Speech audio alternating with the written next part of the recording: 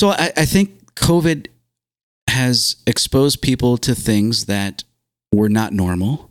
Like COVID. like COVID, yeah. COVID exposed people to COVID. Yes. I'm picturing COVID with a trench coat on and like, Good grief.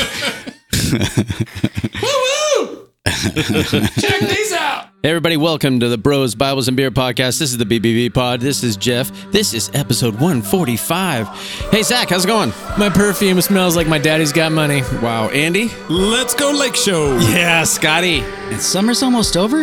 Is it? It's done. Yeah, and we are ready to go. Biden, Trump, catastrophe.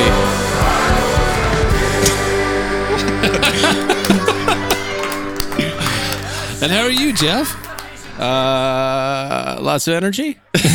Lots of nervous energy. More importantly, how are your teeth? My teeth are good. I had one pulled a couple weeks ago, and I have a root canal that was done, and I'm getting that capped next week. So my teeth are falling apart all over the place. Why do you ask, Andy? I was just curious. How are your teeth? They're clean. I just went to the dentist and got them cleaned. Really? One of your tooths was cracked, right? Yeah, my tooths. Actually, two of them were cracked. They're falling apart. Yeah. Well, my wife says all can be put on my coffee, soda, no flossing, terrible eating habits. And, I agree. Is any of it connected to the current 2020 situation? COVID? What situation? I don't know. Would Like, that be? I don't know. Does laziness cause teeth to fall out? It's turning out you might not be alone. Yeah. Really? And Jeff, you mentioned nervous energy. What do you is this common, like a daily occurrence of nervous energy? No, I haven't had McDonald's in a long time, and I just scarfed a Big Mac and fries. Saturated fat nervous energy. Yeah. Okay. It's coming out. It's just coming out of my pores. Maybe that's what it was, is that your teeth had become dependent on a solid intake. And just like when you change a dog's food, it messes them up for a while. I don't know. Maybe there's a supplement in there that was strengthening your teeth to be able to handle it.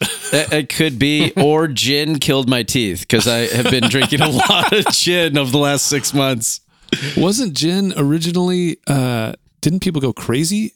Was it? I think historically when gin was first made, I think there was something in it, or some, I gotta look this up. I should not have even started this You're thinking sentence. of absinthe? No, it's not absinthe.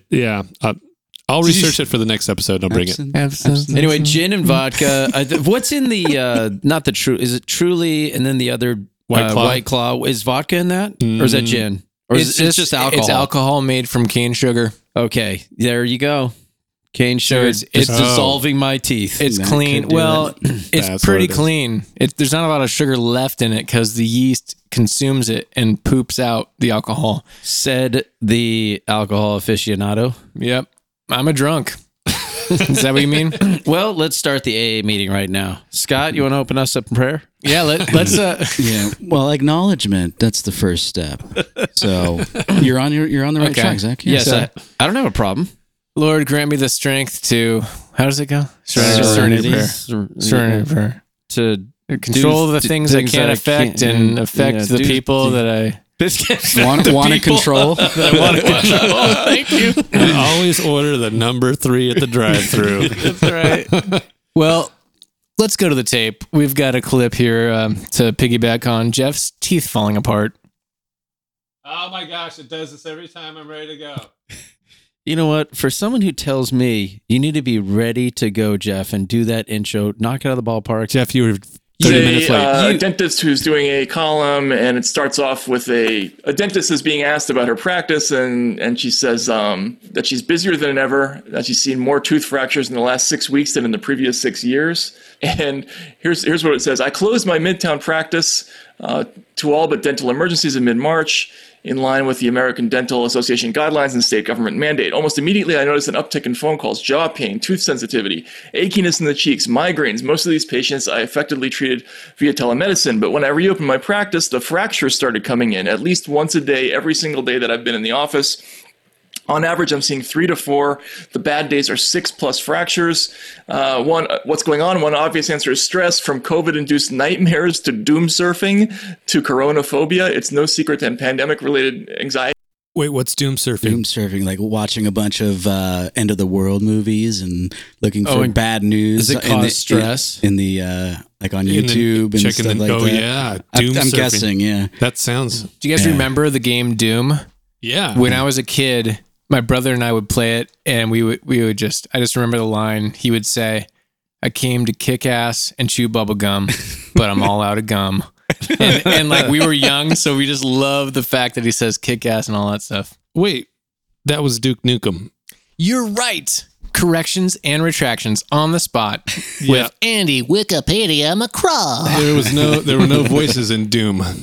That's true. Only the weird demon sounds. Yeah, lots of demons. So I played both of those, but I remember Duke Nukem well, and may he live forever in our hearts. Okay, doom surfing. Scott, did you really just do that? Scott's Just made jaw noises with like a clicking noise from like Alien. Sixth Sense. Oh yeah, that does sound like that. Or Sixth Sense. Anxiety is affecting our collective mental health.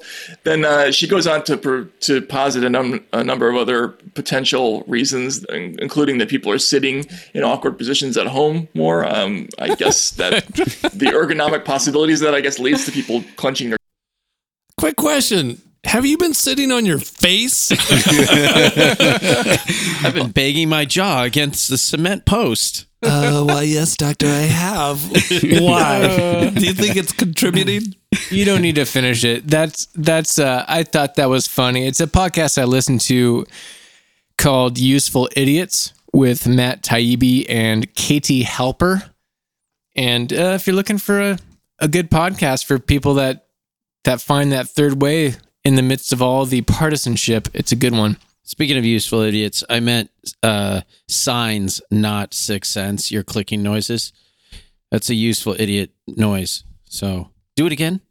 Thanks for do it again. Rescuing yourself, Jeff. I'm not rescuing myself. Oh God, I'm so scared. I hate that movie freaks me out, and that noise just It's kind of alien-y too, right? No, it is. I was going for Predator, but okay. Predator. Yeah. Ooh, 1980s. Yeah. I'm 2 for 2 on references that are way off. So let's keep this up. I loved Ghostbusters. I was listening to on the YouTubes. There's the guy that did that noise initially. He had done some other voiceovers, and he said that he went in to audition for that voice, and he's his voice was wrecked from doing some other work. And they went in and he got on the microphone and he did that. And he's like, and the people listening, they weren't impressed. They're like, what? Like, what was that? And then the audio guy in the back goes, you got to come listen to this. And when they played it, the recording of it through the headphones. Oh yeah. They were like, yeah, that's it. It was pretty cool just to hear the story about how that noise came out. Cause it's like, I don't know if I could do it louder, but no, I didn't know it was a dude that was making that noise. I actually probably hadn't thought about it. I just assumed a lot of times they like piece together a lot of different sounds to make. Figured it was the actual alien. I thought they got real aliens to make that. Yeah, they didn't want appropriate. So said the millennial. They didn't want to appropriate the alien sounds. We've got all aliens playing all alien parts now. You know, it's not worth it might be worth your judgment, but it's not worth the consumption period that will come later on. But this is a teaser for that segment. I watched the original Alien with my daughter Aubrey, my oldest daughter, and she was into it, and it was rad. The first one is great. It is great. Wait, with Sigourney Weaver? It holds up. Oh yeah, she's in all of them. But she is. Just okay. I was able to explain a couple things that I happen to know about it. Where, when spoiler alert, people, when they first get the guy on the table and the alien's in him, and he's like. Mm-hmm. And then when the blood pops in his chest, the actors were not aware that was going to happen. Oh, no way. And I knew that for the first time. This is the first time I've seen it since I got that fun fact. And when you see their face, they jump. Like they yeah. literally jump. They knew like he was like something was, I don't know if they knew like his shirt was going to move, but it's like this pop of blood in his chest, and they jump, and just those little fun facts. She was eating all that stuff up. The fact that a lot of the characters are named, their names are unisex because it wasn't super defined going into it who was going to play who. I think the Ripley character was originally they had a guy in mind before it was Sigourney Weaver. That was a great choice because she is a badass, and Yes. she knocks it out of the park in that one and the other ones, but particularly that movie. I don't even remember the I'm other not ones. sure if I'm going to take her through Aliens yet. I have to rewatch that. I think that gets a little crazier. Now, if that's the one that I think James Cameron did that one, and it is so terrible in comparison to the first one. Ridley Scott did the first Alien, and I remember I watched the first one because I'm assuming you're watching it on HBO Max. Yeah. Okay. I watched the first one and it's slow. There's lots of like slow sections in it, but not in a bad way. It's like a building tension slow. Right. Yeah. The second one feels corny. Like Because they went for the jump scares more, I think. they went for jump scares and it was more about look, because James Cameron his thing is like big production. Uh-huh. And so it was less about the story and the characters and more about just big production and look, we made a bunch of spaceships. That's most of what you're getting in Aliens. Not as good. This has been your 5 minutes of alien talk on the Bread Flashback Bug. to the movie 80s. reviews. Yeah. What's next? So what's next on the docket?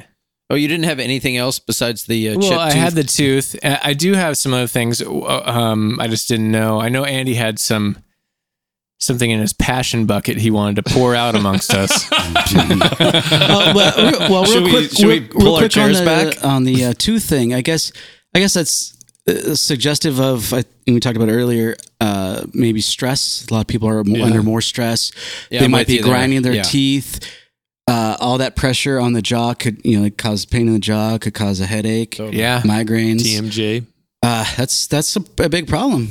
Big problem with people. Shoot, man. I committing think you're suicide and you're right. being in general having this sense of Yeah, there is. Yeah. I did read an article that's it's a couple months old, but it's related to lives lost, and I think it was a Yale study. And if they updated the numbers, I'm sure it would just reflect more of the same, where they calculated total lives lost from COVID versus the lockdown. And I tell you, this is a total legit source. This is not fake news. I don't care what your perspective is. The conversation around the impact of the shutdown to actual human lives versus not shutting down versus the COVID death toll and how that would have, this is a little bit of guesswork plus a lot of science. I don't have any numbers off the top of my head, but let's just say that I think there's a good chance looking back in 10 years, 15 years after the smoke is cleared, that there's going to be some embarrassed people about how we handle this lockdown. Not that we shouldn't have lockdown of some sort, but how it's been handled and how that affects real lives, deaths of despair, sickness, abuse, depression, all that stuff adds up. It's ugly, and you don't want to do it because you want to be. Yeah. We're going to do this, and it's going to save the most amount of lives. Case closed. Yeah, but we're not in that space anymore. Well, I, for one, will look forward to moving out of the sewers in 15 years because we've all been moved underground. Yeah, based on permanent lockdown. Yeah, I know, and I think you sent that article a few weeks ago, and you can there's a number that you can attribute to every what was it every percentage point of unemployment. Oh yeah, that's a different number than this one, but yeah, it's like 30,000 deaths for every percentage of unemployment. And I think that's an annualized basis, and it just tries to take everything into account. As unemployment goes up and poverty rises, so do bad decisions based on desperation, or all that stuff. It's complicated and it's difficult, and it's not something anyone wants to talk about. We just want to have our try it either A or B, and there's nothing in the middle, but there's a lot of middle going on, people. Yeah.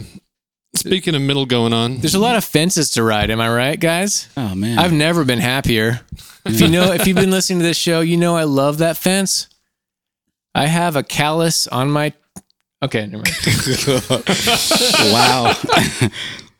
I was gonna say taint, but I'm not going to. Okay. Okay. Some people would say that. I wouldn't say that. Who else does that? I don't know. Sleepy Joe. I don't know. Big Daddy Trump, man. Some people would say this. I'm not going to say that, but some people would. And now I'm going to say it. You kind of just said it. Now I'm going to say it. okay, so I was I have a Google alert in one of my Google alerts that sends news news articles to my There's the new inbox. drop for Google alerts. Yeah, yeah, they're audible alerts. They sound like that. It sent this one that was the topic, or the title of the article was "Church After COVID: Why Bother Going Back?" And That settles that. Well, it's Exclamation mark. Like right. Yeah. There is a question mark at the end of it. Why bother going back? Question mark. And it stuck out to me as we're in this interesting spot where lots of churches across the U.S. and probably worldwide, I'm sure as well, are kind of navigating this this very ambiguous kind of time. And I know for us, our church having basically gone online for 6 months. Is that roughly 6 months? 5 or 6 months, I think. I believe it. Give or take. mid-March, roughly. Yeah. MVClife.com. No, .life. MVC.life. Guys, I'm a terrible spokesperson. and Scott, what's your website for your church? Since we're giving plugs out.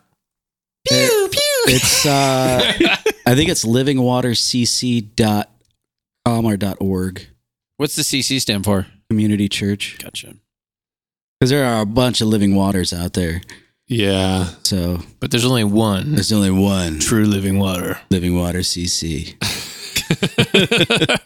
So I read the article and I thought it was pretty interesting because they brought up a few things.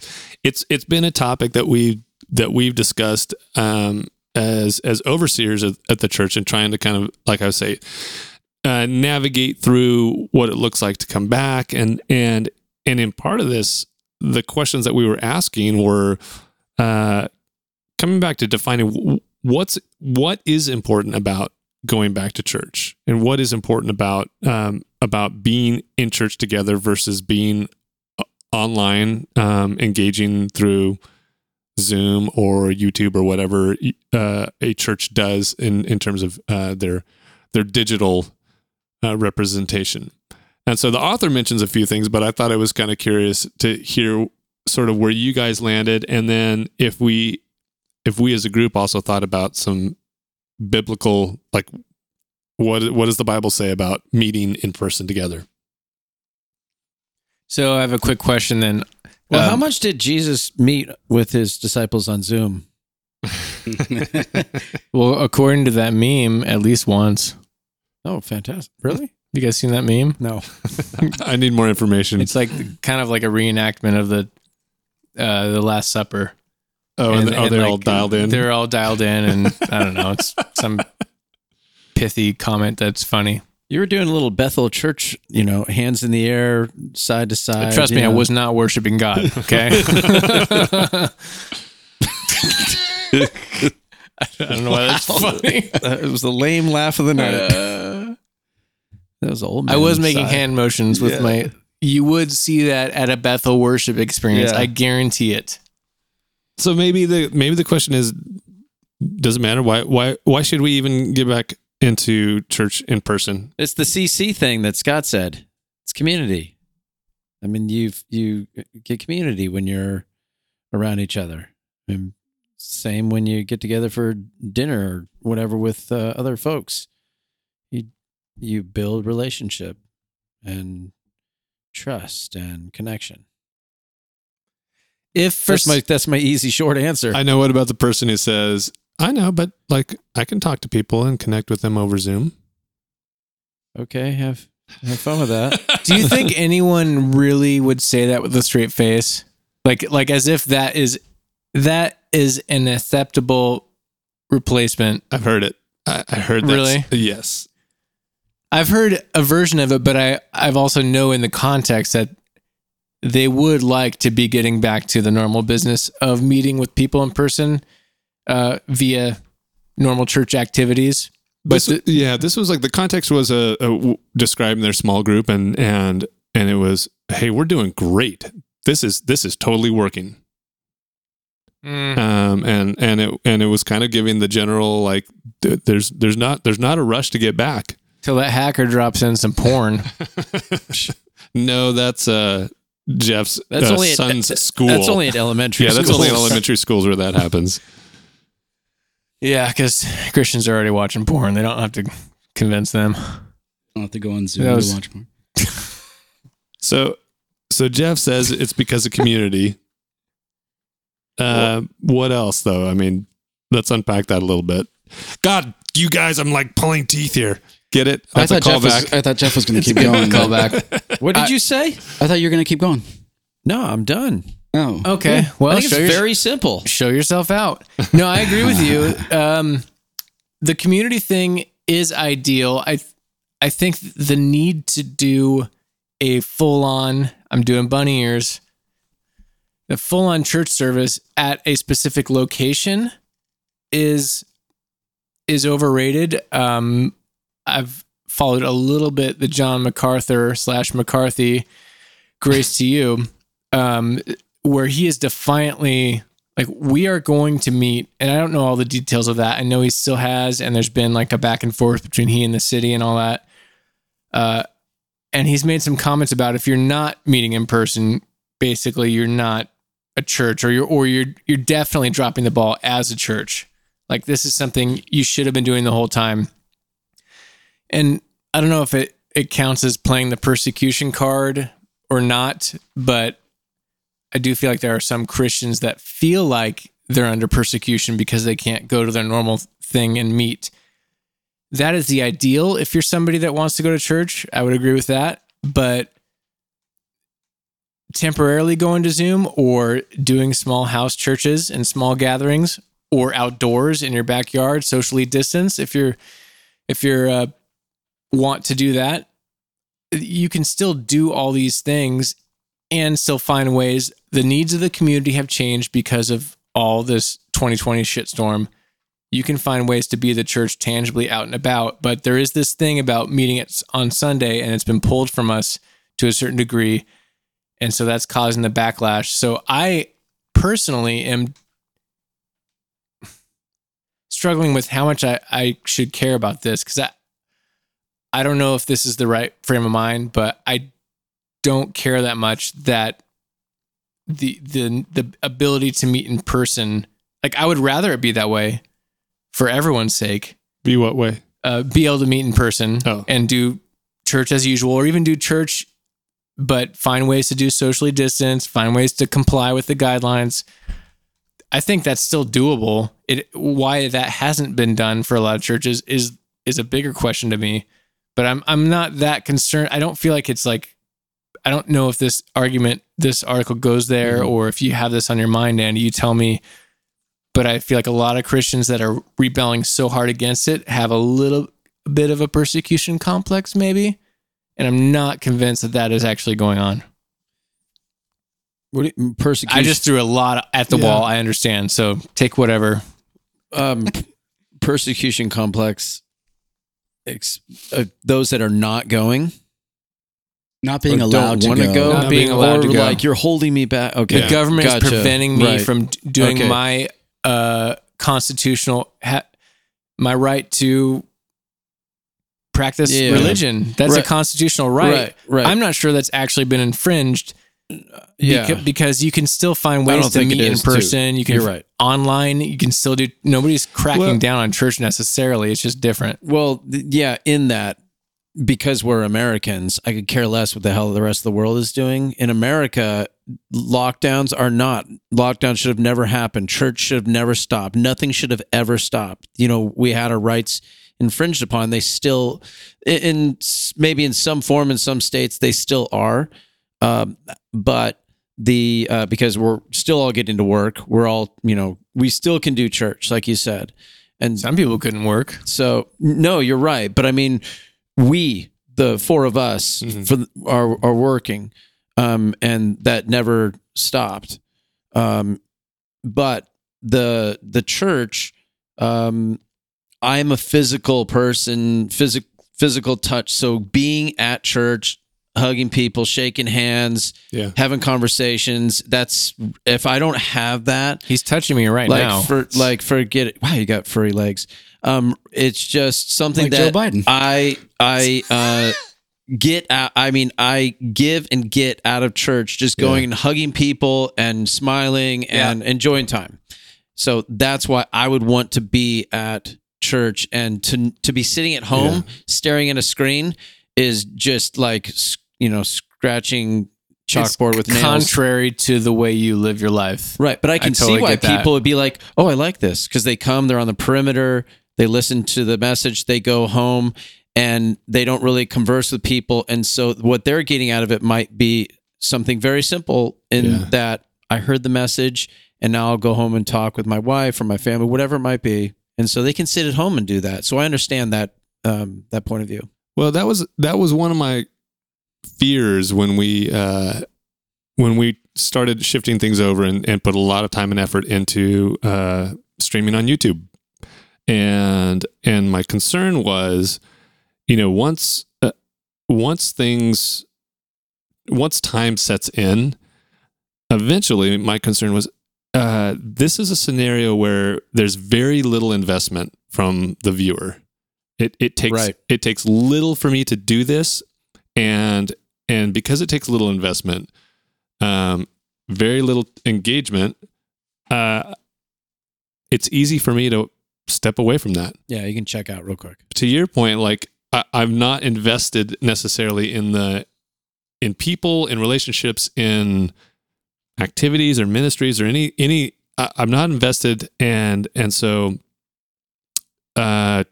me simply turning off or never turning on YouTube. Turning on YouTube.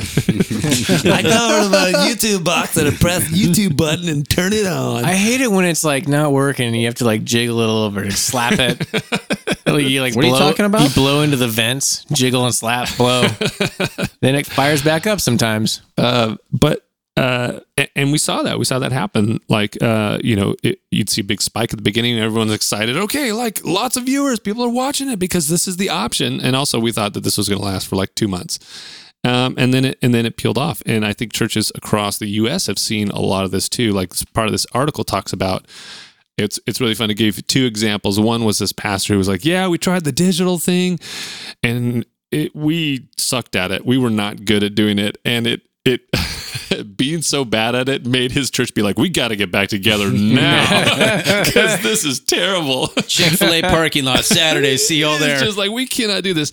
And then the flip side of that one was this other pastor who was saying, we really put a lot into it. And Did you say pastor or bastard? Pastored. Bastard. Okay. And he Past said, tense.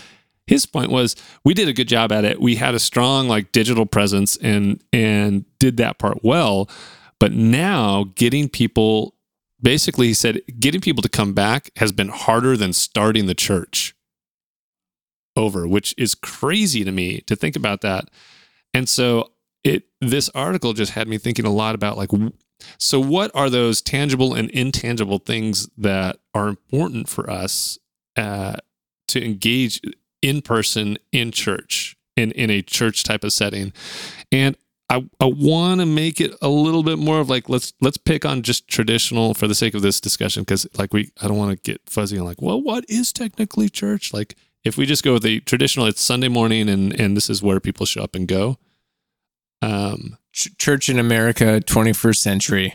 Yeah, exactly. Some of the things that they'd mentioned there were like, if you are certain denominations, maybe one of the big things that you're missing is communion in person, and how that is like, what does it say? If you're Anglican, Episcopalian, Catholic, or Lutheran, you've gone without communion for 6 months or longer. Even Baptists. You got that shared trough. Yeah. Even Whether it's wine or holy water, it's shared. crackers and juice at home are not quite the same. And so it's as likely you feel the ache of its absence and you're eager to return. Communion is one important dimension of gathering for Christian worship that YouTube cannot replicate. But it points toward a broader issue, which the author describes as embodiment, and is an extension of what you're saying. Basically, it's important to be together, but it also says part of that important to be together is that it's not just about what you're getting out of the church, like what you're personally just gaining. Ooh, a little conviction. Like, hey, you've been, before in the old days, you were going to church for you. You need to rethink that. Is that what he's doing in there? There is some of that. We will have this article in the show notes, written by Scott McKnight. Scotty McKnight.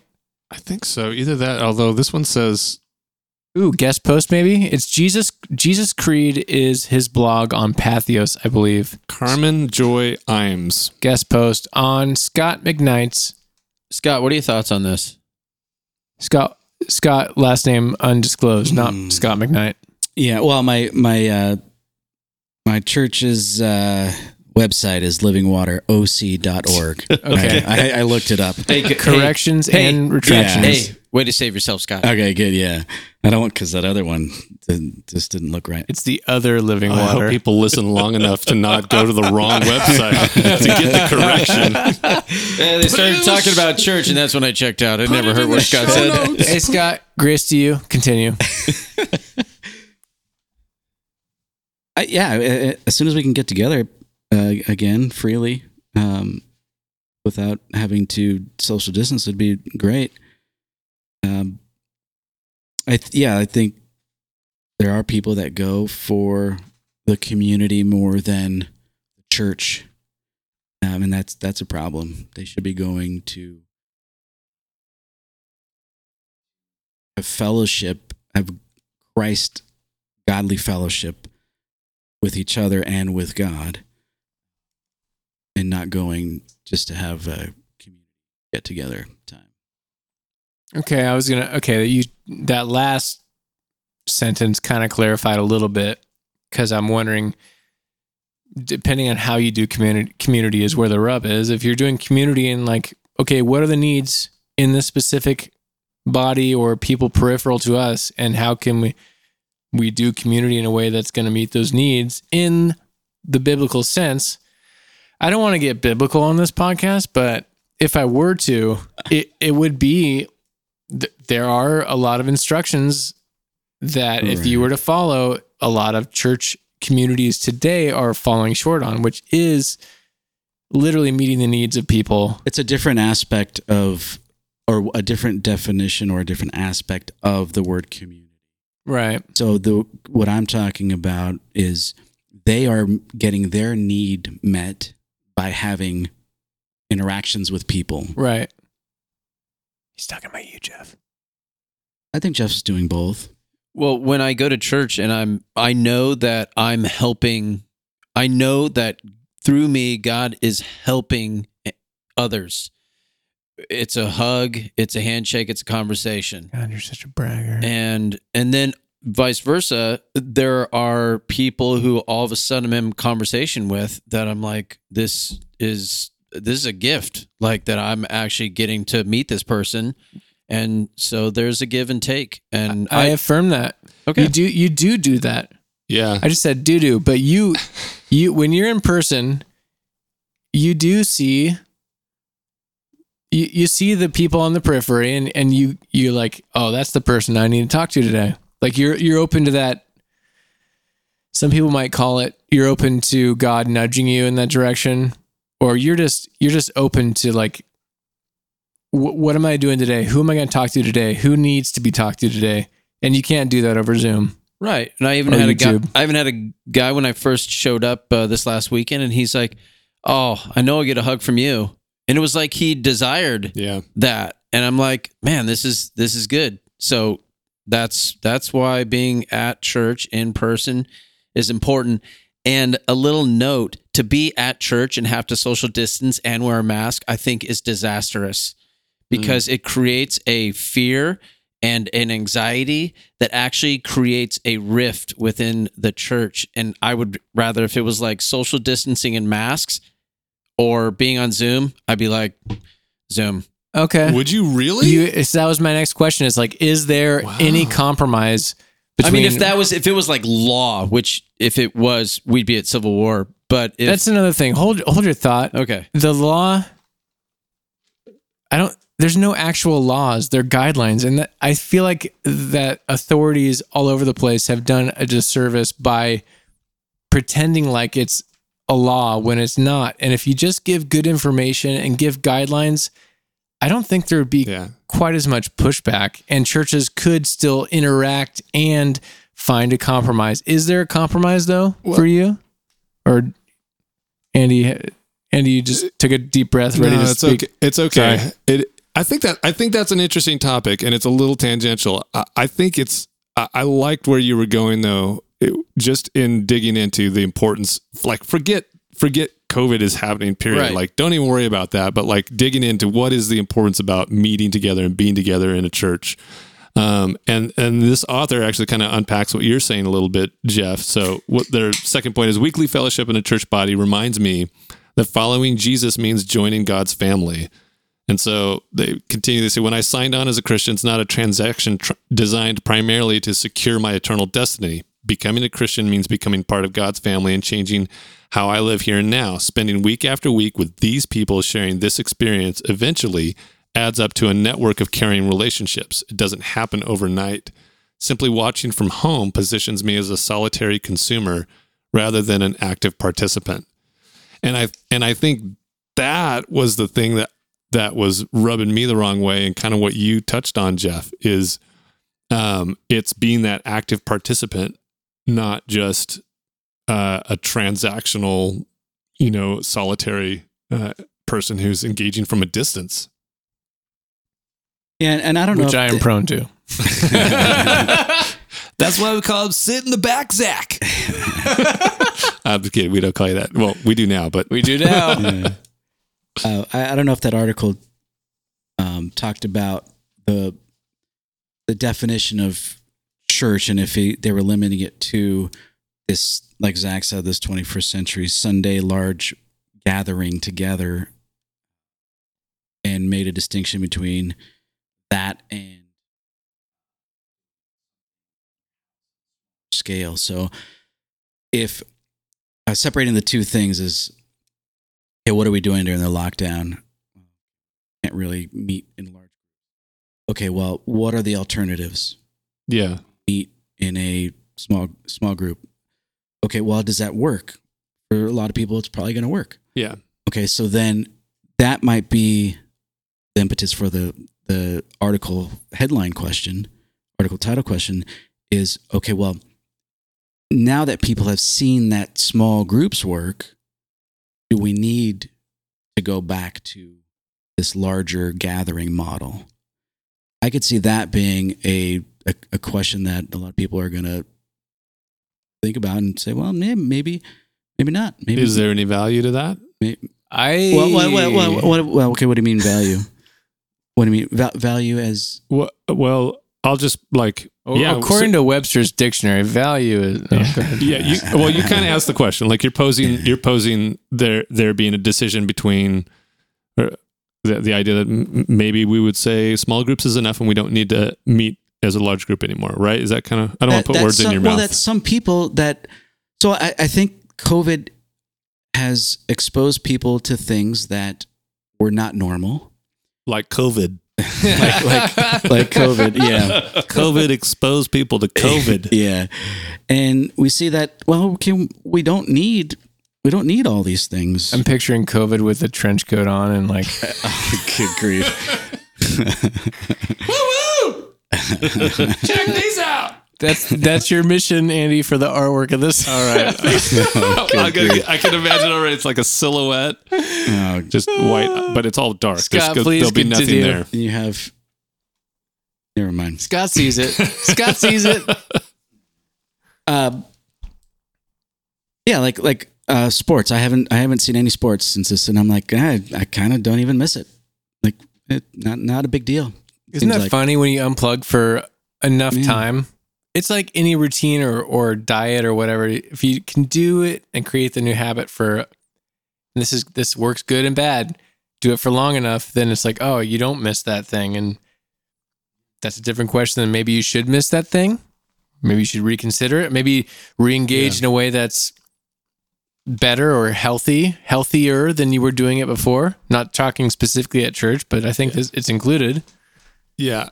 I think both are great. I think both serve different purposes. I think small groups give you something that you can't get in large groups. And I think large groups give you exposure to hopefully knock down your echo chamber a little bit. And for me, it gives me a chance to probably engage with someone I might not have otherwise. Yeah, and in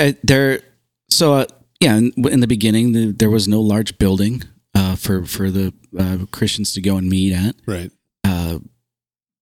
But that changed more and more as for various reasons. So having small groups, having small house churches or congregations or groups, that's not a bad thing.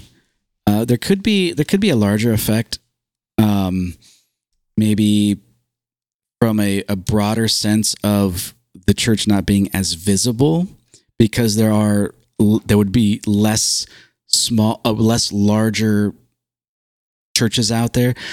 What effect that was overall that's going to have, I'm not sure, but that would be something. It has the ability to break a church down and almost disassemble it slowly, in that people will form their own groups, be less focused on the large church building, place, people that they belong to, that they go to every Sunday. Which might not be a bad thing. Well, hold on. But then that actually creates those that are within that church in leadership. All of a sudden, people are not giving, and things start to dissolve in terms of like what church was, and morphs into something else. You were almost word for word what this author said too. Well, I'm lazy. I didn't read the article. They said weekly fellowship in a church body is a means of declaring allegiance to the kingdom of God. And they go on to say, on the outside, the church may not seem like much. But I have a bumper sticker for that. It may seem weak, but the church is a visible witness to the unseen reality of God's kingdom. Being present each week testifies to this. It acknowledges that God's invisible kingdom is more substantial and more lasting than the other concrete institutions in my community. It will outlast the postal service, local businesses, schools, politicians. It will outlast the pandemic and the hurricanes and the wildfires, and the ugly inequalities in our world. My participation ensures this. It testifies to that greater and lasting kingdom. And that is a really interesting point that the author, he or she, it's Carmen. It's hard to know. What if it was the Carmen, like the Fighting the Devil Carmen? Do you remember Carmen from that? Just Carmen? Yeah, just His name Carmen. is Carmen, Christianity's Prince? Get back on it, guys. I think Get he's back on it. still around. Oh, man. Jeff, have you seen Carmen? You will. Okay, we'll continue. Not Cartman. That guy's different. How'd you know that was in my head?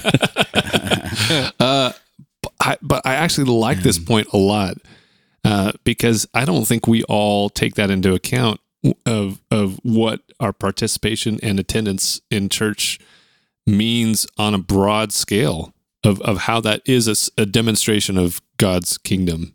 Yeah, we kind of take it for granted. I mean, it's been normal for a lot of people for many years, and it's kind of a normal part of society. But I do think that there might be a good, how do I say this? It might be a good idea to get away from this seeming necessity of having larger congregations. Having, like you said, the small groups allow you to interact in different ways. But at the same time, without the larger congregations, there are some people that aren't going to go to small groups because they want to hide out. Yeah. And so they would and it could just be their personality or whatever. I'm kind of like that. I don't go up and talk to people. I'm like a backseat Zach kind of. But you go to a church in which you can't hide. No, Which is I can't, interesting to me. Which is You go to a really small church where, Yeah. and you were up on stage or on the asphalt now, whatever it's doing, asphalt, yeah, and you're playing guitar and in stuff. the handicap spot. You're not allowing yourself to hide. How dare you, I know. Scott? By the way, he's sit in the back Zach, just to get clear on what his name is. Not backseat Zach. Yeah, that's a different Zach. That's high school Zach. That's high school Zach. Thank you for saying high school and not college because I didn't go.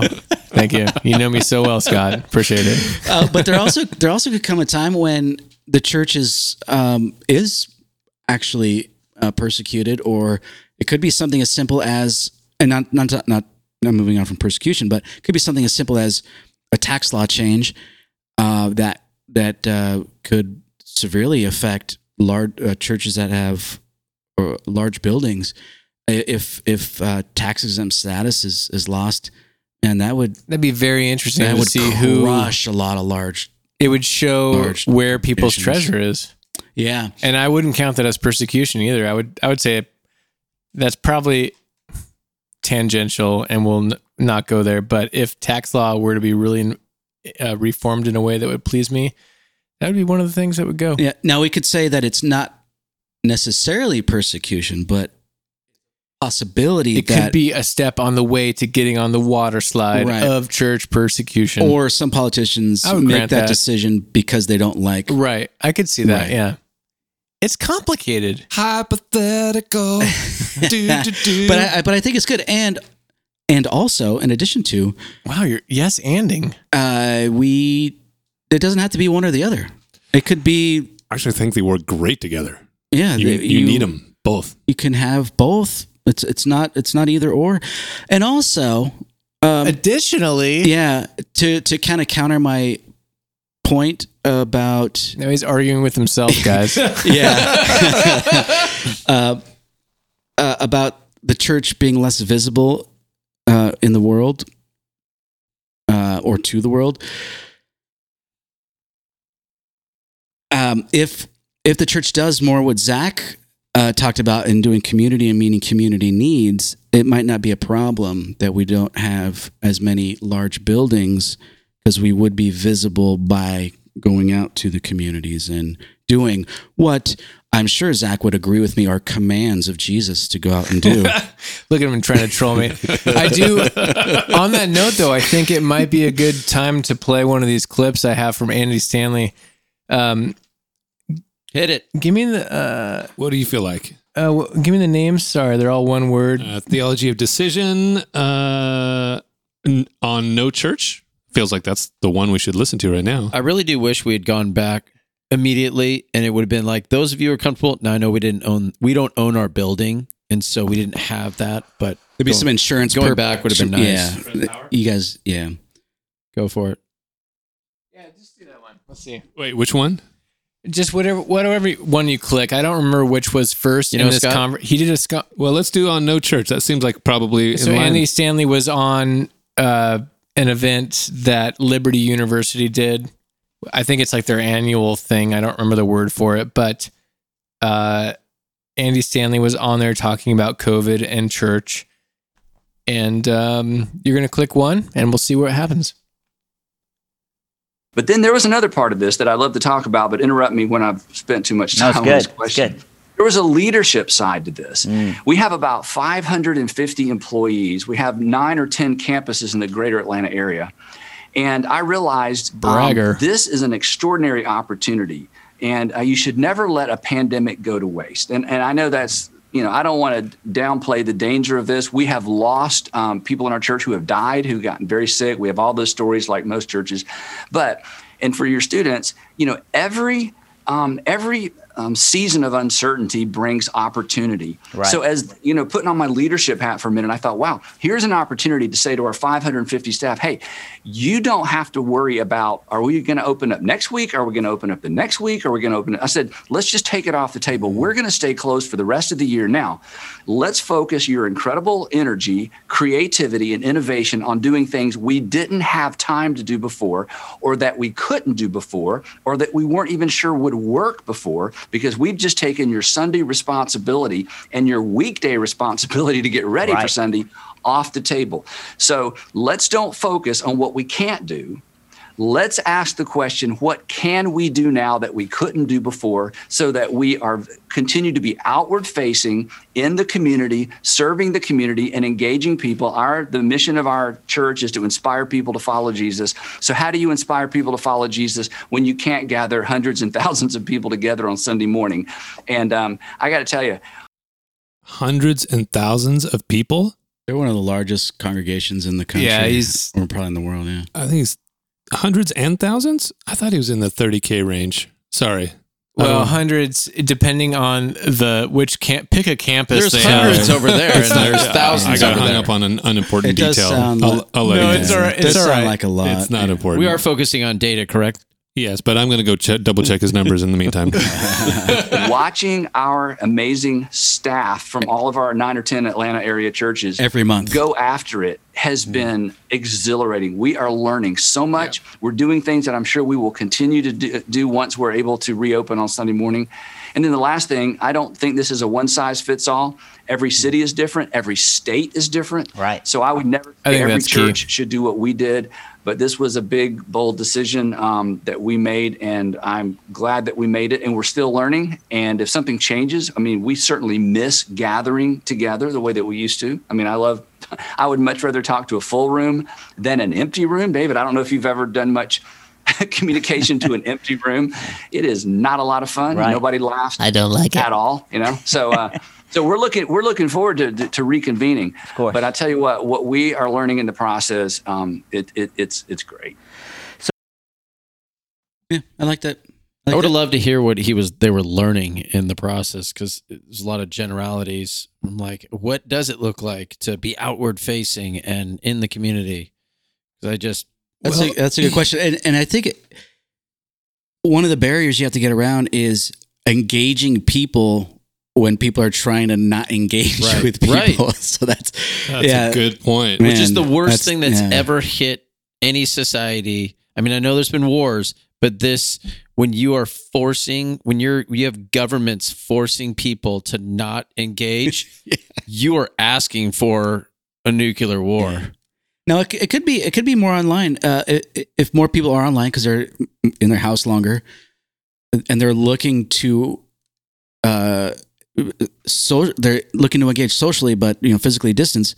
Maybe they're be online. Maybe it's going to forums, talking to people in chat rooms or in comment sections. Those always turn out good. Everyone always is on their best behavior in those scenarios. Yeah. I feel like we just missed the fact that Jeff might have just threatened governments with nuclear war. To be clear, he said nuclear. Yeah.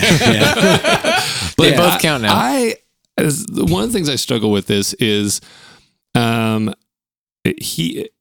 Stanley is operating out of a place of, for lack of a better term, abundance. He's got a staff of 550. That is massive. And I'd be willing to bet, because they have remote campuses, that they're already way dialed in all their production and video stuff. They didn't have to learn how to do this. Yeah. They didn't have to train and hire people to how to do this. Whereas our little church had really not been doing this at all. And it was not a simply, you have the same hours in the day that you're just trying to figure out how to fill them. What should I do with my time? We have our staff that's like, I need to now basically learn a new profession of how to be able to pull this off. And they're tapped out, they're maxed out, and they're just trying to figure out how to make this stuff work. And on top of it, you're right. Or you were saying, like, how do I do outreach with people from a distance? Like, how do I do outreach with people who don't want to reach out? Yeah, who aren't reaching back. Oh my God, if I was still on Twitter, I would tweet the crap out of it. So I am at Bros Bibles Beer. Go ahead. Right. His church is, I mean, they are so impacted with so many people.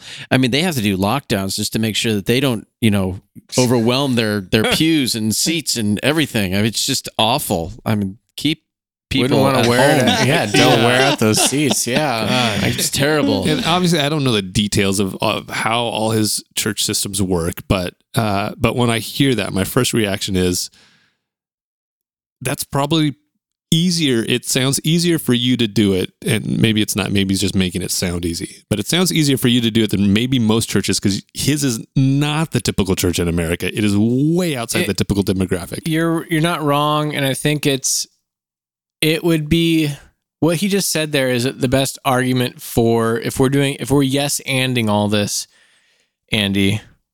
Yes, Yes, Andy. Then you have churches with huge budgets. They probably have a surplus of cash for situations like this. They're able to absorb the losses.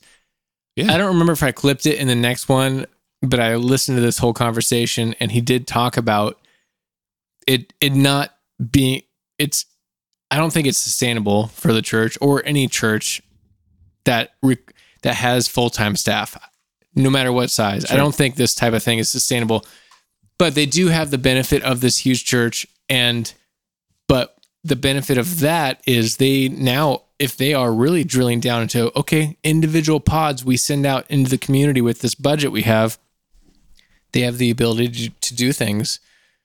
There is a good side, a silver lining to that type of church, as long as it's run well. Yeah. There's a dark side of embellishment and embezzlement and all that stuff that can happen too.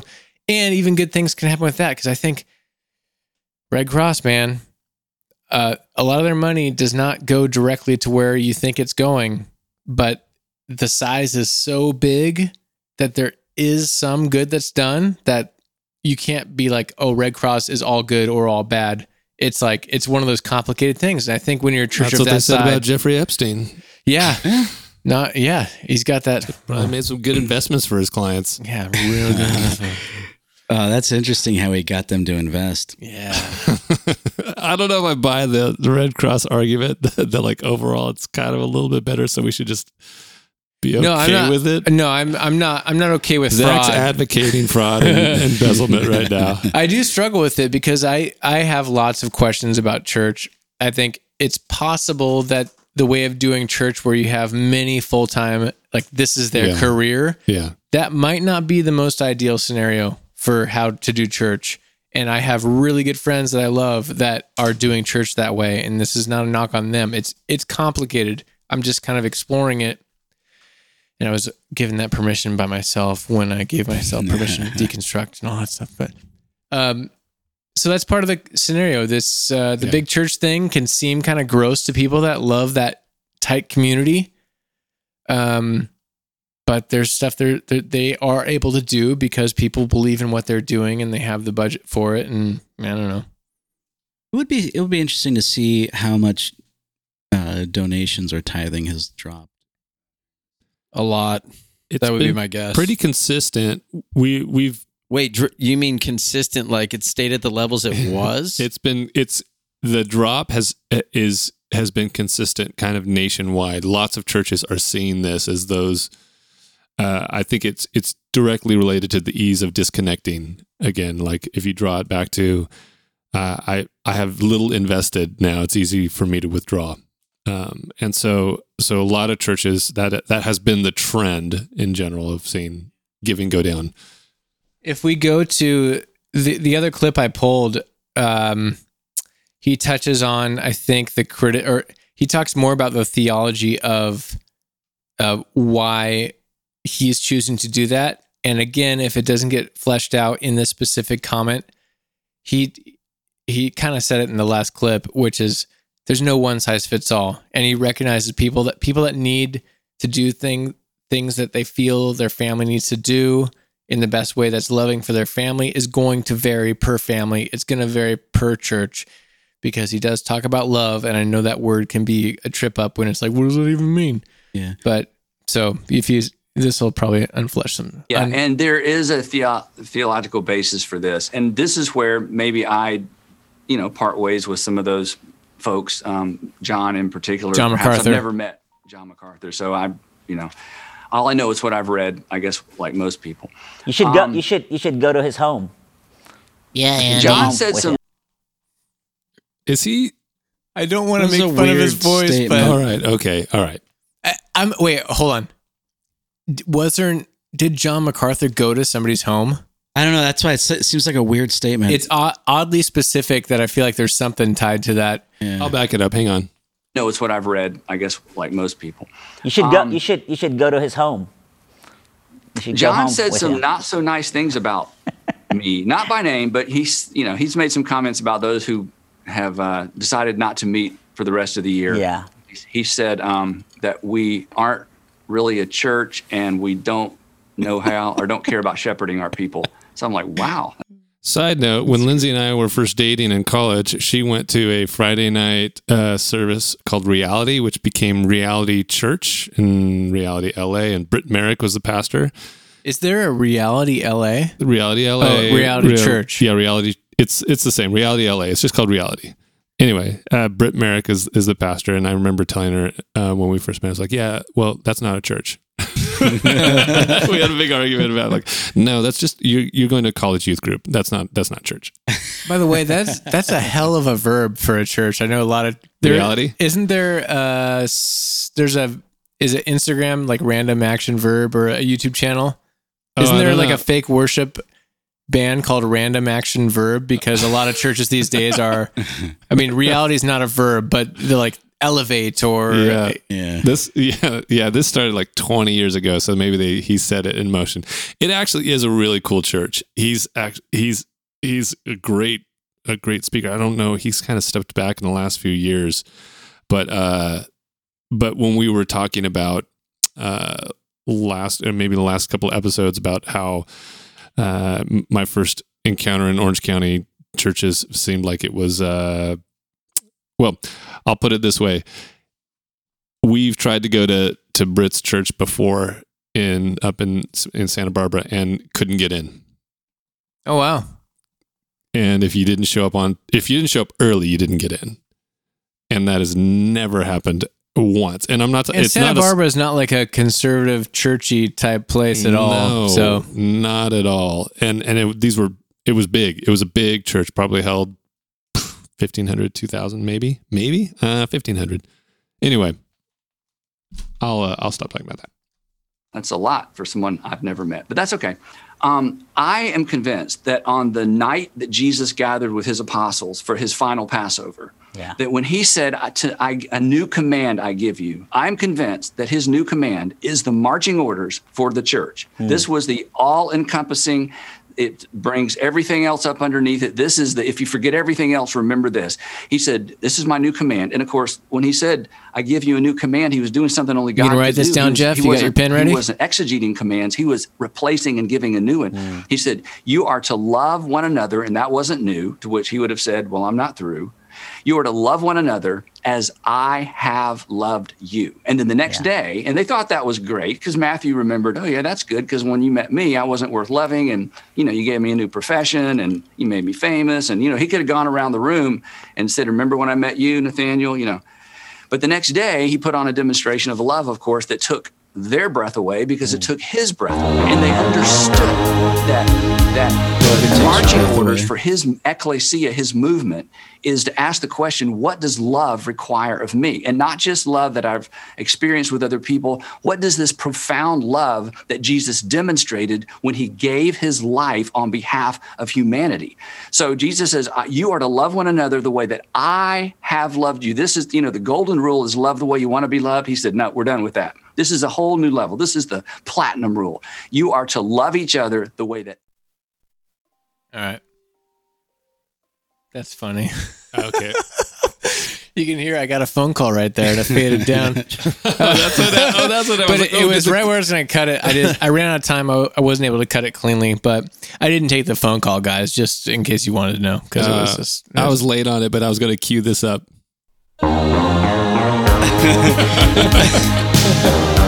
Watching it. Sorry. I should have. I was too slow on putting that up. Well, if you would have put that up on the fly, that would have gave me a technical figurative beat. That's impressive. So I'm not sure. I'm trying to connect his last statement of saying that Jesus' commandment to love one another. So that was it related to what they were talking about was how their decision to close down and what the church is to do now is love the hard way, which is self-sacrificial. And he's recognizing that is going to look different to different communities. There's no one size fits all, but for them, that was a justification for we're going to shut down and we're going to see what we can do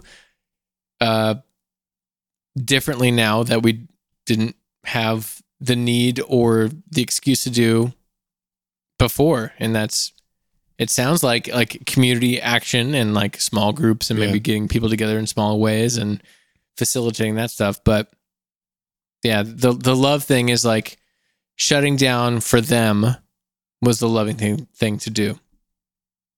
Yeah, see, that's because it's not like I would think MacArthur's saying, no, we're going to stay open. I can hear you breathing, Jeff. Just so you know, I can hear you breathing in my ears. I'm thinking heavily. I know. I know Jeff's got thoughts. Corinth and Ephesus, Paul, they're all coming through. I'm like, does that church is just reaching out some way doing, is that doing church? That's what I was heavily breathing about. Yeah, I think generalizing that idea too much leads to this kind of, he's saying we need to shut down because of self-sacrificial love, which that might be going to what you're saying, Andy. Like, how are those two connected? MacArthur might be saying, no, self-sacrificial love is staying open so that people have a place to come. Amen. Right. So I just jumping to that. Well, the command is self-sacrificial love. Well, okay. Well, you got to define that first. You can't just throw it out. And keep in mind, he's not saying this is the way churches need to operate all the time. When you have that big ass conversation that he has, congregation. Thank you. When you have that's big old change. compilation. When you got a compilation the size of his, it's going to change the way you do church. And when they have that many people, I don't know. They made that decision, and I don't get the feeling that this is like the way other churches should do it. But that's his take on why they are doing it. He's influential, and he's very influential. And he has to take that into account. That when he's saying, the subtext of this is what we're doing, and this is how we do it, and this is how we're interpreting self-sacrificial love. He has to know that there's an implication that others will take that as the way to do things too. Yeah, especially if you're following a church growth model, or like, this is not a dig, but a lot of churches look to the big churches and like, how are they doing it? What's working for them? Let's do that. And so, yes, that's going to tons of churches do that. Yeah. Want to follow what Jesus taught? No, I don't go ahead. I don't necessarily mind. Statement.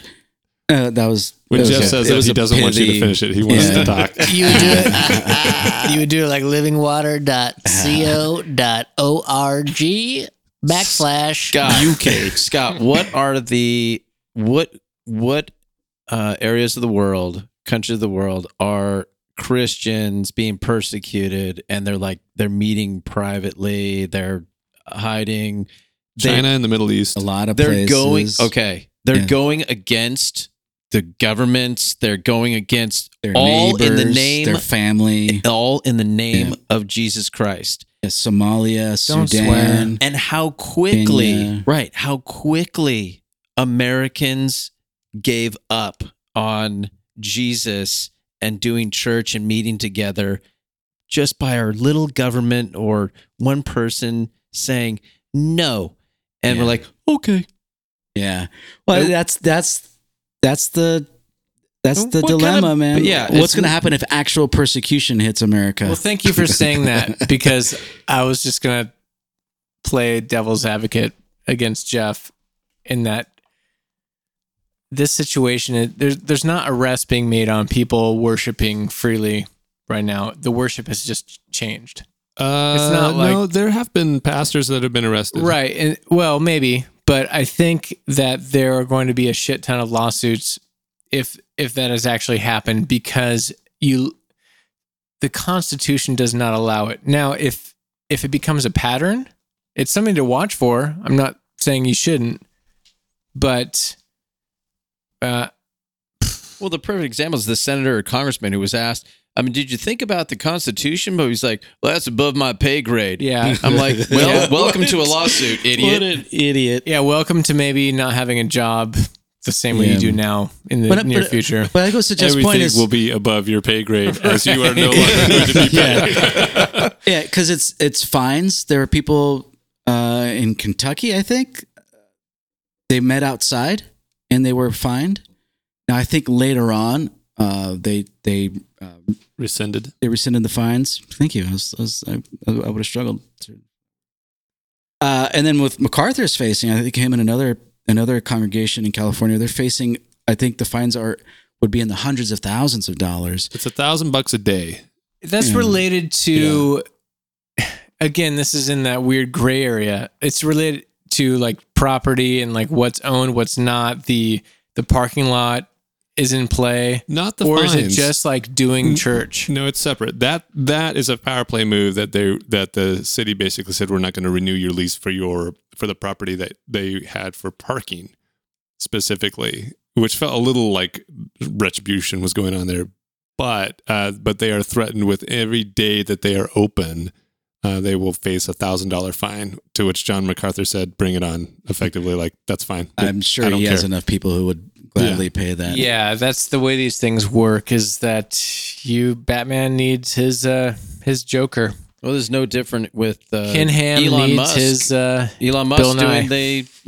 standing up Governor Newsom. He's like, we'll leave then. Yeah. He's like, okay, you can keep working. And they still, well, that's That's right, bitch. We Too have late, dog. Too late. We have the ability in America to stand up and say no, and I think that's your point, Jeff. Is We that do. so many churches just caved, Pushovers. Yeah. Now it might not be fair to just say, oh, they caved just to the pressure, but it could be a combination of, okay, this COVID thing. Pretty serious, and we don't want to get our people sick. That's what and I die. think. And so MacArthur's blind spot is that he feels really passionate in this one direction. That there's a lot of merit to it. If even like 5% of what he's saying is true, or like if there was a potentiality to get juicy for the law to go against the church, that's constitutional shit that is not undoable without a hefty congressional skirmish. So there is some weight to that, but his blind side is like, because he feels so passionate about this. This is what God wants. That if you're not doing it the way I'm doing it, then there's a problem. So to his credit, and I did read it, they released like a 5 or 6 Grace page. to you, Andy. They did release like a 5 or 6 page biblical explanation of why they're staying open, and it's pretty thorough. Yeah, and it's interesting because both Andy Stanley and John MacArthur represent the bookends of how church leadership has addressed this or engaged with this whole situation. One was Andy Stanley just saying, well, and I literally heard him say, not in this clip that you gave, but earlier, it was, we're going to show real leadership and shut down. And he said this is how we're demonstrating leadership is by shutting down. I'm slightly paraphrasing, but if you can look it up, I'm not. It doesn't I'm not putting words in his mouth. You're not being cheap. No.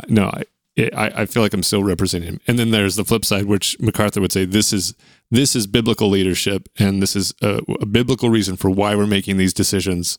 That church needs to stay open, and it's interesting to see how you have these two like polar opposites that again are bookending how church leadership is interpreting this whole situation, which is a weird way. It's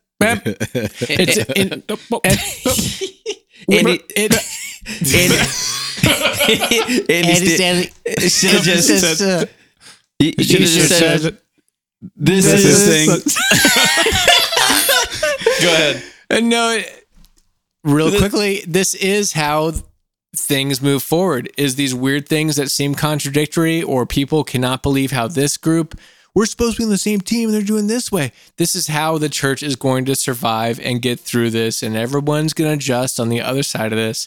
It's how any reaction to a crisis happens. There is perceived overreactions and underreactions, and somehow humanity survives, gets through it, and gets better. And I think I'm hopeful that the same thing is true for the church. Big church, whatever church means. The church. Not individual Sunday morning church, overall the church. And Jeff, you were going to say? I forgot. There's some brokenness in church that has come from this, and I don't think, we can kid ourselves and say, we're going to come back stronger, or as Joe Biden would say, we're going to build back better. Build better. That's the stupidest campaign slogan ever. And if you're listening and you've never heard this, that's the WHO, Canada, and about a dozen other countries say. The UN has it too. We're going to build back better. Yeah, well, that's a bunch of BS.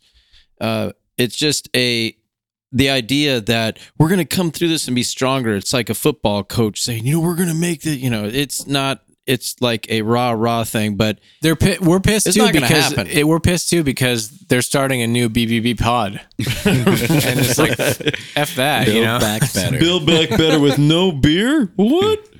Yeah, it's a shit show. The Andy Stanley, I think the idea of shutting down and saying that's leadership is more like French leadership. Put up a white flag and walk away. Ooh, shots fired. And I think it's John MacArthur's church that MacArthurism. Grace to you, Jeff. Yes, thank you. Just for anyone who might be a new listener who hasn't gone back, there was an episode way back. The first time he got mentioned, I think. Yeah, so Jeff's talking about, he listens to the show, Grace to You, all the time. And I think it was that same episode we started talking about John MacArthur, and Jeff goes, "Oh wait, who's John MacArthur?" And I think we both lost it. We both lost it. He didn't know that. And I think you referenced him at some point as John McCarthy, and so like now every time, Grace to me, it's the new McCarthyism. He was one of the Beatles, right? My worry is that people will have been disconnected from the church so much that they'll never come back. And it's not that, that's a part of their, but that is a part of their journey. So we're all dealt challenges and successes and just neutral times in life. And it's really processing all of what happens in our lives day to day that we figure, am I growing? Am I doing anything with my life? You could have been somebody who got disconnected from church, and then you realize you're just floating along in life, and maybe that leads you to some other connection point. So, it's not that God isn't going to work in someone's life that's really, they don't even need to be looking for it. God will just knock on the door, and you never know. But I think shutting down church has been a very negative thing, and I think it's something that should have never ever happened. Well, it's I don't know. Do you guys think it's fair to say that God doesn't want anyone to feel or be disconnected? I would agree. I would say, as a normal course, there would be the idea that in order for them to grow, they might need to go through a period of that. But the ultimate thing would be that we would all be connected as a church, as a one body in Christ. Yeah. That was a hell of a clarification, Scott. That was pretty good. Well, you Thank got you. one more clip on here. I don't know if it still makes sense. It's not going to be related to this conversation. It's more related to presidential politics and Zach's pet peeve about why people can't learn from the gift that is Trump. Ooh, fun. Let's go. Fun. Let's finish on a fun note. So let me set it up a little bit. I don't. Hey, we got debates. Zach, This set it up. Okay, set it up, Zach. Can I Can I have permission to set it up? Bigly. Hey, do whatever you got to do. I'm thinking it could work. I don't hate that. I don't hate your impression. I still feel like we should take more calls from Trump, but So people. But this is also from a podcast. The previous one I mentioned, Useful Idiots, with Matt Taibbi. I'm entering. Well, on the war front, and okay to you. Okay. Sorry. What language was that? Or was that just fast talking? So what he's doing is they had on a recent episode a Yale professor of law and history, Samuel Moyn, talking about the lack of interest in reforming presidential power because a lot of people are freaked out about this fascist. We have an alleged fascist in an audience. From the perspective of the left, or people that are freaked out about a person that has this kind of power. And he's like, so maybe we should look at pulling that back. Yeah. Who has power? I've heard Presidential power. I've heard from someone on the left.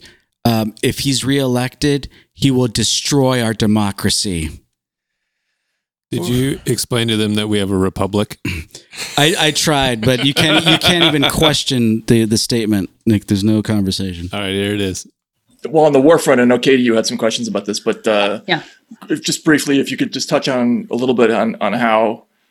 I mean, I guess this goes back to the 70s, really, right? But wait, pause it real quick. But especially since this gives me encouragement, and I wanted to encourage the three of you bros that I like Matt Taibbi. I do not agree with him. I think he's all the time. I think he's a smart dude. He's a great reporter. And just to hear him kind of stumble over his words on his podcast, which is a big podcast, asking this professor a question, I'm like, there's hope for us. Because every time I listen back to myself, I'm like, oh my God, speak clearly, communicate better. You can do better. And now I'm grinding my teeth and my teeth are going to be chipped. Build back better. He probably hasn't even been drinking, so I know. mean, can you imagine how much better this would be? Since the Bush years, the legislature has continually walked back its own authority, even potential authority on military action. Can you talk a little bit about that?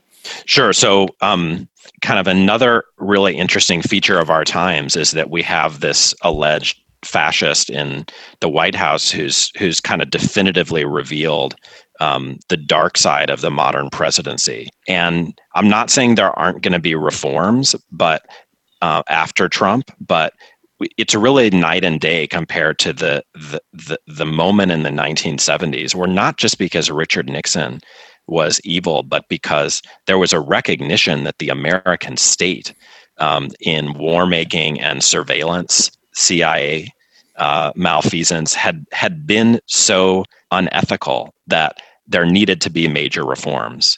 You know, amazingly, in spite of a lot of the resistance discourse in the past few years, it doesn't seem like there's a lot of appetite for having that kind of moment after Trump leaves the White House. You'd think it would have to do with a lot of things, not just the low-hanging fruit like forcing presidents to share their medical records and taxes, making sure that there are rules against the kind of naked corruption and self-dealing in which Trump and his friends have engaged in.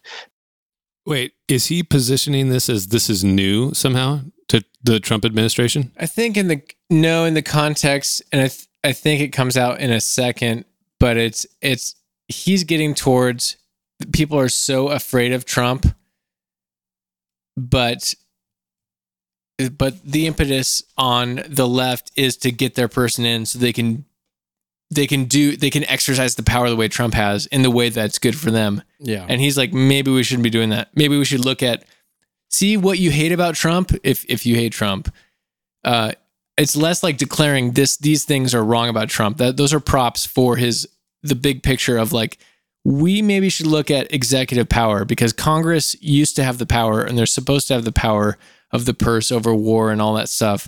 And now it's been like President Obama, President Bush, President Trump. Well, Trump really hasn't done that much. This executive order crap has got to go.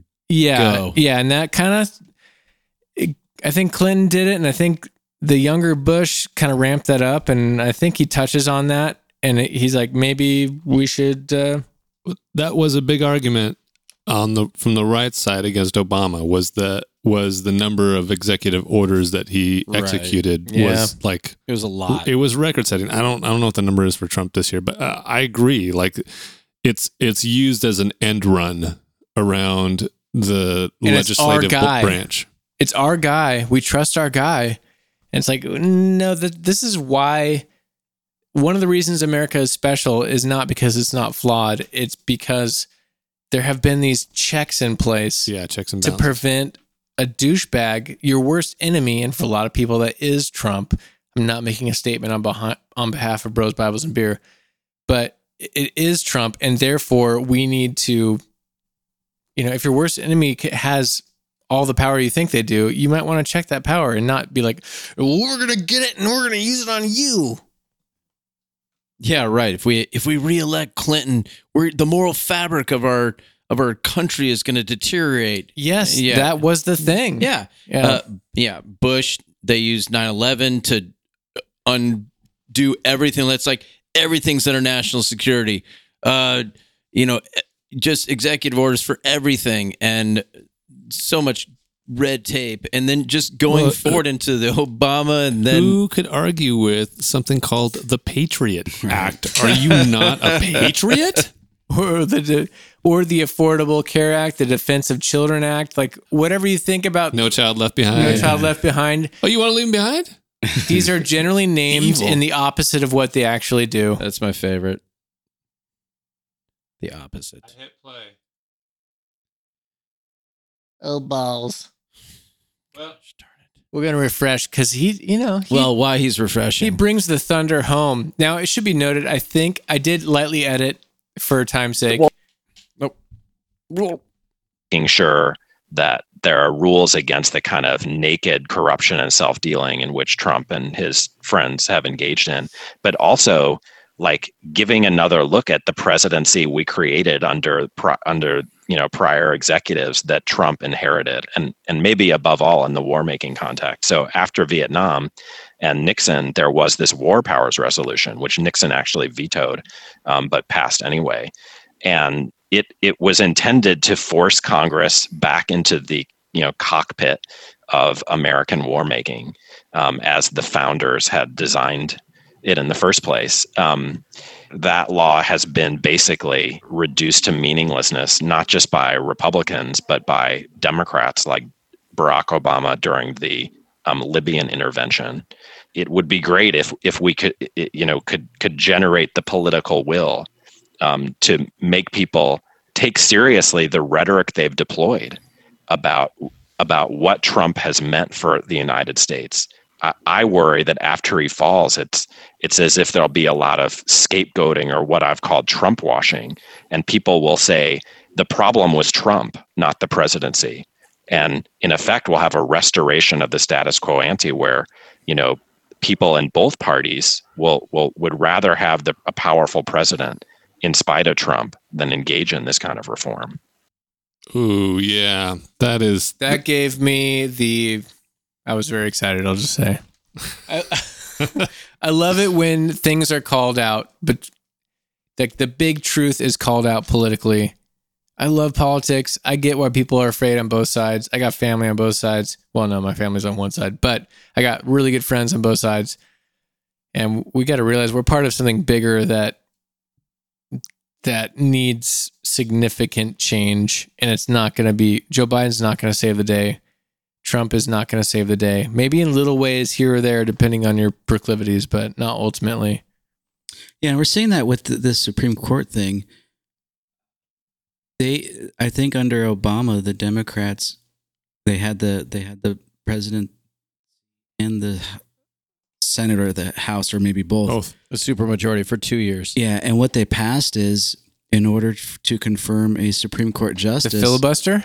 I don't know if they got rid of the filibuster then or if that ended before that, but they passed it so you only need a simple majority to confirm a Supreme Court justice. So before it was 60 votes. That's what that was Harry Reid, I think, in the House at the time. Yeah. So they passed that under Obama, and now, so it makes it easier to confirm a justice because you just need the majority. So if you hold the House, Republicans were saying we're going to use this against you. Yeah, because it was a big change. It means you got to really vet a Supreme Court person.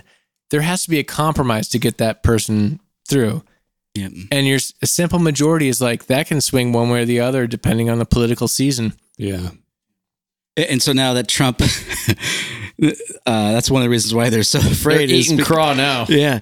And then now they're talking about what's called packing the court.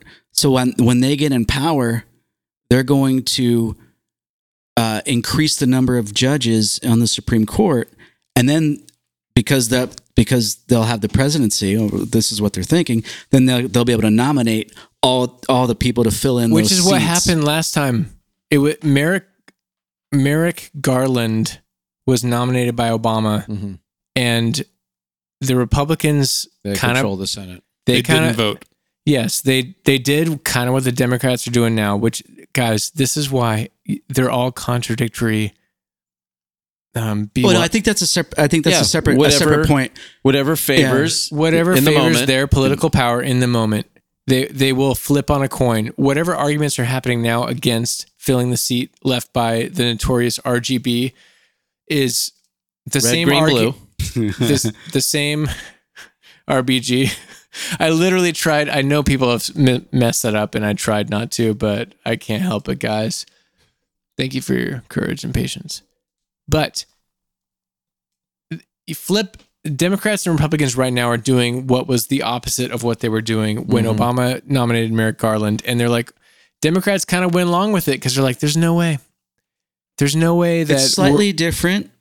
I think there's tradition from what I've heard, that because Obama was serving his second term. Oh yeah, that has been the tradition. The tradition is that you can block that or you wait. But if the current president is not serving their second term, they're still in their first term, then it's a little bit different. Right. Have you heard, there is some golden tape of, it is so priceless, of the contradiction of why principles don't matter. What matters is political power. And it's, I don't remember if it's Lindsey Graham. Yeah. I think it's Lindsey Graham talking about like, hold me to it. You know, we, if this comes up in the future, I will not do this. There's no way. Basically, when Merrick Garland was nominated, no, we'll push this off because I won't do this. If the script were flipped, I wouldn't do this. Well, and this is one of the interesting things about the Ruth Bader Ginsburg, her famous last words. Ruth Gator Ginsburg. Yeah. Danzig. Tony, her son? Glenn Danzig is the new. But her famous last words were, she hopes that her replacement will be with the new president. But when she was sitting, when she was a judge and still breathing, she said, no, the president, he's elected for 4 years, not 3.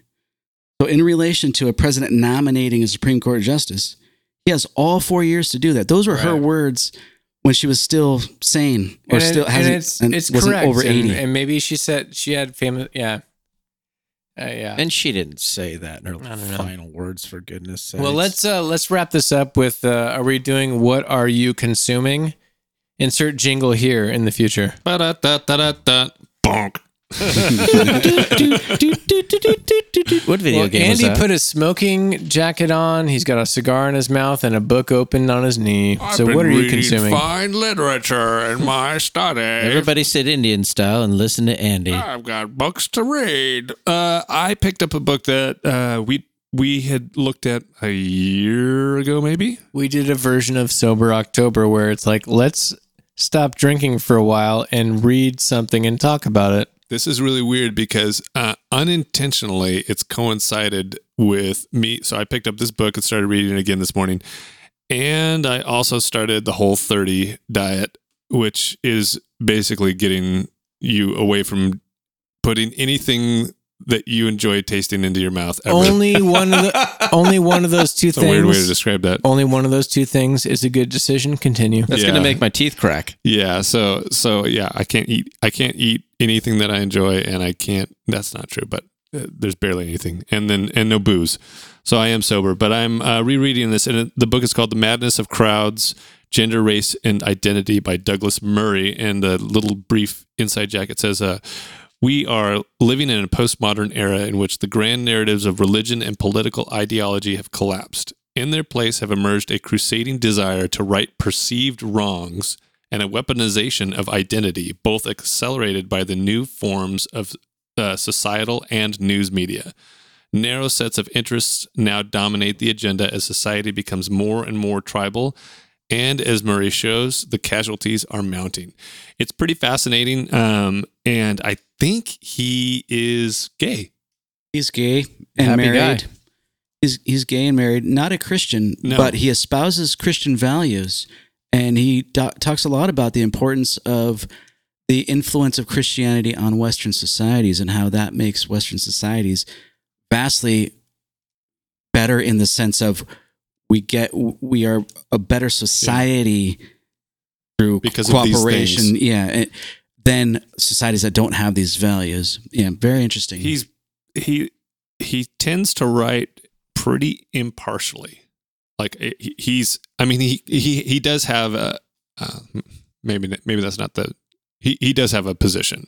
He's definitely coming from a certain position, but he is examining all things, and he's trying to give very clear, specific examples. So the one that, like this morning that I just read, the little section of the chapter was talking about, it was showing this weird juxtaposition of women pushing women's rights forward in the middle of the Me Too movement, and describing Drew Barrymore standing up on Letterman's desk, flashing him on national television as everybody clapped and cheered and thought it was great, and her even looking back on that in 2016, being interviewed by Colbert and being like, "Yeah, I know that's kind of funny, but it's still supporting it," and basically not apologizing for this kind of behavior, and how the irony of those two things,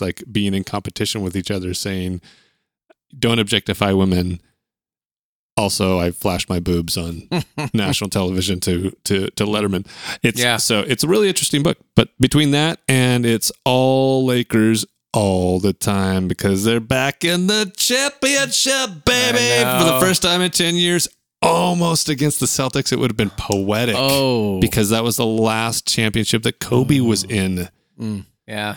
Beating the Celtics would Well, have been they're still going to win for Kobe. Yes, this one's going for Kobe. So that's what I've been consuming. Yeah. Before I forget, I've been consuming the No Agenda podcast, and I started listening to Ben Shapiro a couple weeks ago, and all of it's just good information. And yeah, do you like what I have to say? Yeah, right. He talks a million Do you like how miles fast per I'm hour. talking? Serious. He just coasts into and ExpressVPN. I'm like, whoa! I'm in the middle of an advertisement. I didn't even know it. It's fantastic. We're going to take a break for ExpressVPN promo code Ben Shapiro. Okay, we're back to the show. Autistic Anyway. Adam Smith is what the comedian Andrew Schwartz calls him. I'm all in, and I've been just consuming so much information on what's literally going on out there, and then listening to both sides. I'll turn on CNN for 15 minutes, and I'll turn on Fox News, and I'll be like, what a bunch of crap this is. Like, just keep serving up your crap. It should just say Jerry Springer episode from 8 a.m. to midnight on everything, because it's all just a joke. You are not the father.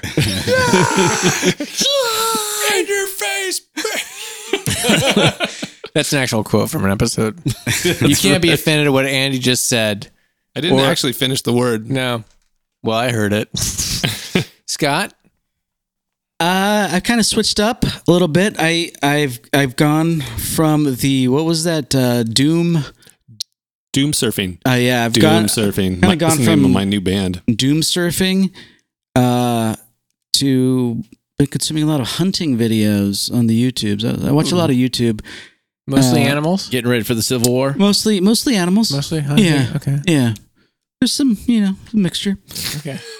What was that movie with Ice-T years ago? Yeah, when he goes to the island. Prey. Yeah. And they hunt him. Is there any point where he says, now that's what I'm talking about? The game? No. The game is with Kurt, whatever. Yeah. It's not Ice-T. Okay, shoot. The game is... That's where he jumps through the thing. He thinks he's committing suicide. That is at Michael Douglas and Sean Yes. Penn. Sean Penn. Yeah, that was a good. That's that a was good a one. It's movie. incredible movie. But it was. Nothing to do with hunting, though. It was. Let's say the game, but yeah, I might be We'll getting. find it. We'll put it in the show notes. Yeah, so hunting videos. hunting. Yeah, because I want to Any get into hunting for a while. YouTube channel? There's the Sir oh, Anthony yeah. Hopkins where the bear is hunting Sir Anthony Hopkins The and his Hunted? buddy. No, that's not the hunted. Whatever. Anyway, It's a hunting. dang. Yeah, the Randy Newberg. He's fun to listen to. Surviving the game. Surviving the game. I saw you. Yeah, surviving the game. Next, a Jerry Springer. But Meat Eater has some good stuff. Yeah. Last episode, though, you said that you were consuming Big Thoughts. Oh yeah, yeah. So they're not. Well, it's a big. It'd be a big change, and I'm still not sure if that's going to come to fruition yet. Yeah, we had that big teaser. I totally forgot about it. I thought we would know already, but maybe on Wednesday. I hope it's a know boy. Something. I know. This is going to go another week. I'm gonna let Zur decide. Zur? Either that. Oh no, Zit. I'm gonna let Zit decide. Zit. Is that a real one? It has to be. Zit. They can't say I don't no. even know what we're talking. They can't. If the listener's gone, Well, Right. They can't exclude anything that someone wants to be called. It's either That'd that or I hope that your regendering goes well. Well, COVID has postponed a lot of it. All right. So do you think next week we'll be able to? Potentially. All right. Yeah, I hope so. Well, actually, next week, either way. I think we'll know. Yeah. All right. Well, Yeah. are you buying a house, Scott? listener, No, the market's going to tank here soon. Scott, 10 years in a row, very consistent. Market's going to tank. any day now. All right. So that's a good teaser for next week. I'm not cutting you off. You'll have your chance, Zach. But listener, tune in next week to find out what the big news is. Yeah. It's, Hell yeah. It's some people are going to be excited. Ooh. Oh, my Some gosh. people are going to be devastated. Oh. Oh, no. Some people are going to like it. Some people aren't. I was just going to guess what the other one was. After you said some people are going to like it, I was going to guess. Can I Some- guess? You're tearing out Some all of people- the King James Bible. Some out of people the will book. love me. Some people will really love me. This is exactly. I would have been wrong. Exactly. Yeah. Yeah. Zach, what are you All consuming? right. I got it. I have a thing. It's a book called Reviving Old Scratch by Richard Beck. He's Brought to you by Gold Bond Powder. Is this about your taint again? You can put that on anything. You know, I've rode the fence so long that I can't That your feel taint anything. is so It's calloused. No need for. You guys up for some bonding time? That is so a Ben Shapiro bonding time. It's Gold Bond powder. Richard Beck, he's a psychologist, Abilene Christian University, professor of psychology. Reviving Old Scratch, Demons and the Devil for Doubters and the Disenchanted. And I have a quote from the book. It's Alliteration Monday. Yeah, and I consider myself definitely a doubter, maybe disenchanted, depending on the subject. And definitely spiritual warfare is a thing that I grew up like, this is the thing. What was the author? Peretti? Was it Frank Peretti? Frank Peretti. Frank Peretti. This Picture? Present Darkness. Yeah, I definitely grew up with parents reading that and loving that and being in the, like, this is the way spiritual warfare works, even though those were fiction. And, you know, going through the deconstruction that's been outlined on this podcast and stuff, one of the things is like, I know so many people that claim the devil made them do it, or they blame spiritual forces, or they're under attack, when it's like, no, you just suck at this thing, or no, you're a terrible person that doesn't deserve that job, or you see real world influences that are impacting their lives that they're attributing to individual demonic forces. I got tired of that. Totally doubt that stuff. This is my attempt to be open-handed towards the spiritual nature of life. It was recommended by a couple people about, hey, if you're struggling with the, like, is it real? Is it not? This is a good one. So, and this quote I highlighted from the book before we get out of here illustrates my fascination with picking apart whatever side. Generally, we like to think of things as A or B, left, right, progressive, conservative, and how often both sides can be onto something and also be missing something. So he says in this section of the book that you'll have to find if you read it. Too many Christians are playing Thomas Jefferson with Jesus. We wind up following a Swiss cheese Jesus, a Jesus full of holes, snipped to suit our preferences and prejudices. And when it comes to Jesus' battle with Satan, both conservative and progressive Christians snip out critical parts of the conflict. With their focus on traditional family values, the Protestant work ethic, and God and country patriotism, conservative Christians snip out the Jesus who marginalized the family, who was a friend of sinners, who sided with the poor against the rich, who was executed by the state for sedition. Snip, snip, snip.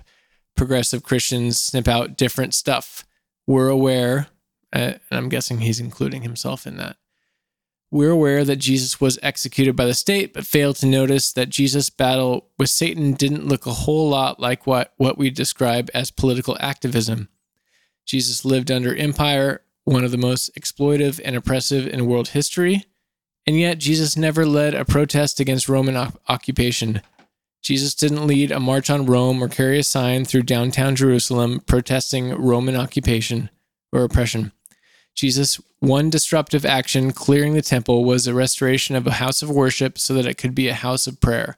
And most worryingly, Jesus was routinely gracious to the colonial occupiers and agents of empire like tax collectors and Roman centurions, to say nothing of telling his oppressed countrymen to love your enemies.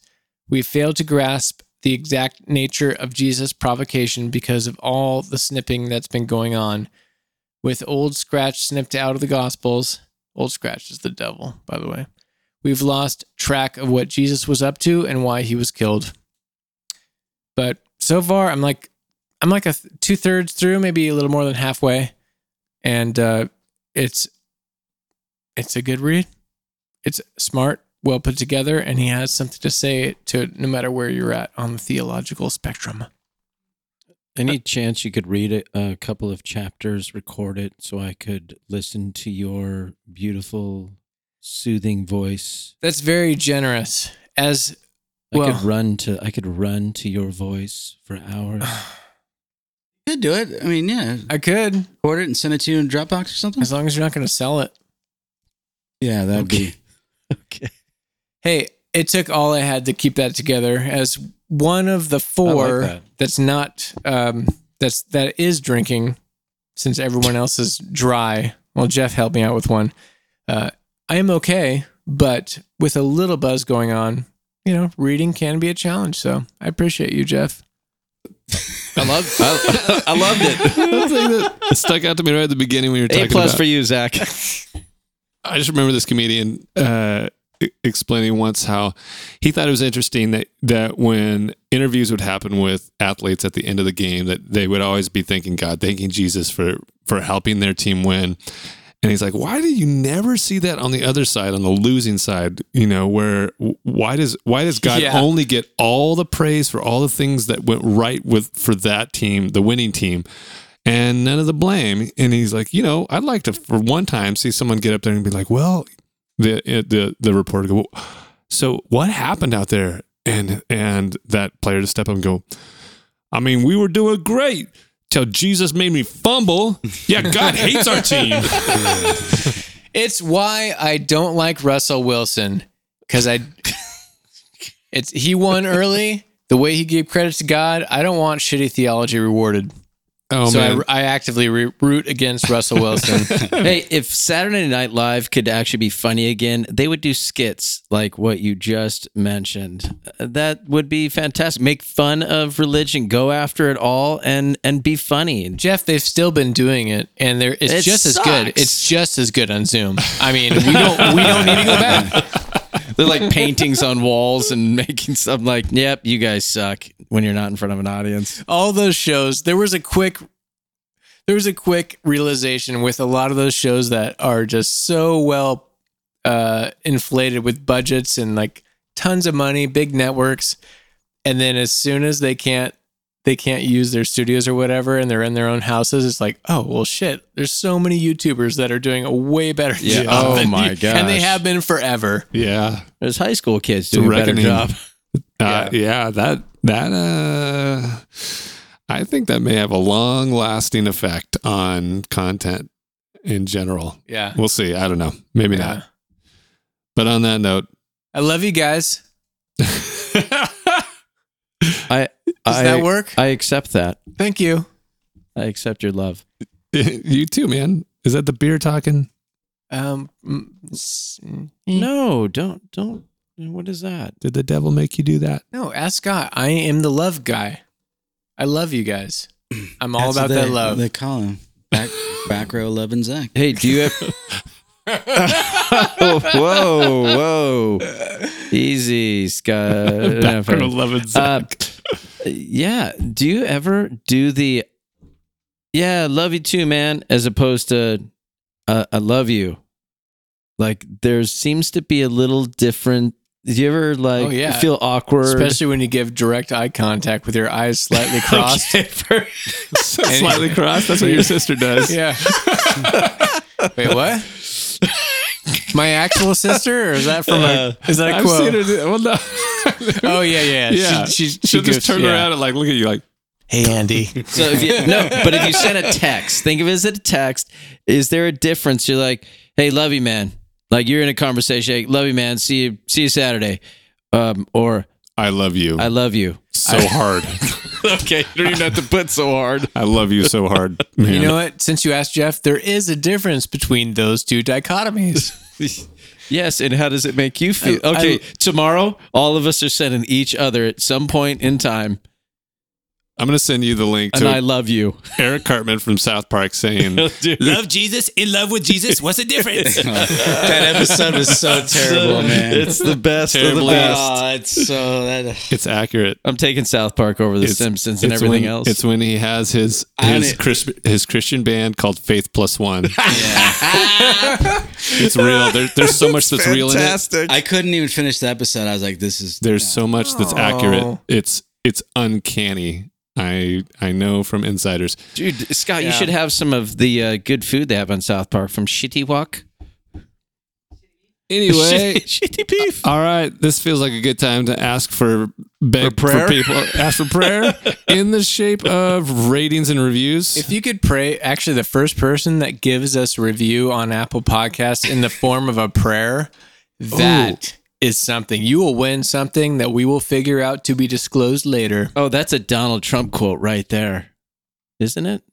You're gonna give you something. The platinum card. That was that platinum plan that you mentioned. Get that platinum Did you plan. click the music? Are we supposed to get any? 500. No, we're not getting music. $500 billion. No music for you. Yeah, we'll get it at the end. I'll fix it in post. All right. On the socials at Bros Bible Beer. Bros Bibles beer. Bros Bible Beer. Bros Bibles Beer. I said it right the first time. No, Bros Bible beer will not, in Bros fact. Bibles Beer. There you go. That's what I At said the first Bros- time. No, you didn't. Play the tape back. Scott, can you roll the tape back? I'm going to roll it back. I'm going to check it in post. Bros Bible Beer. Regardless. And now you really know what it is. And we'll see you next week. Yeah. And I love you. And hey, actually, this is important. There's so many things. There's so many things that are tearing people apart. Get outside of your house. Wear a mask if you have to. Make eye contact with a stranger and say hello. Smile with your eyes. And then go watch the world- Lakers together. And go watch the Lakers together. The world is not the shit show that you've been led to believe it is. The light will win. Smile at a stranger.com. Yeah, let's let people see your actual smile. .co.uk.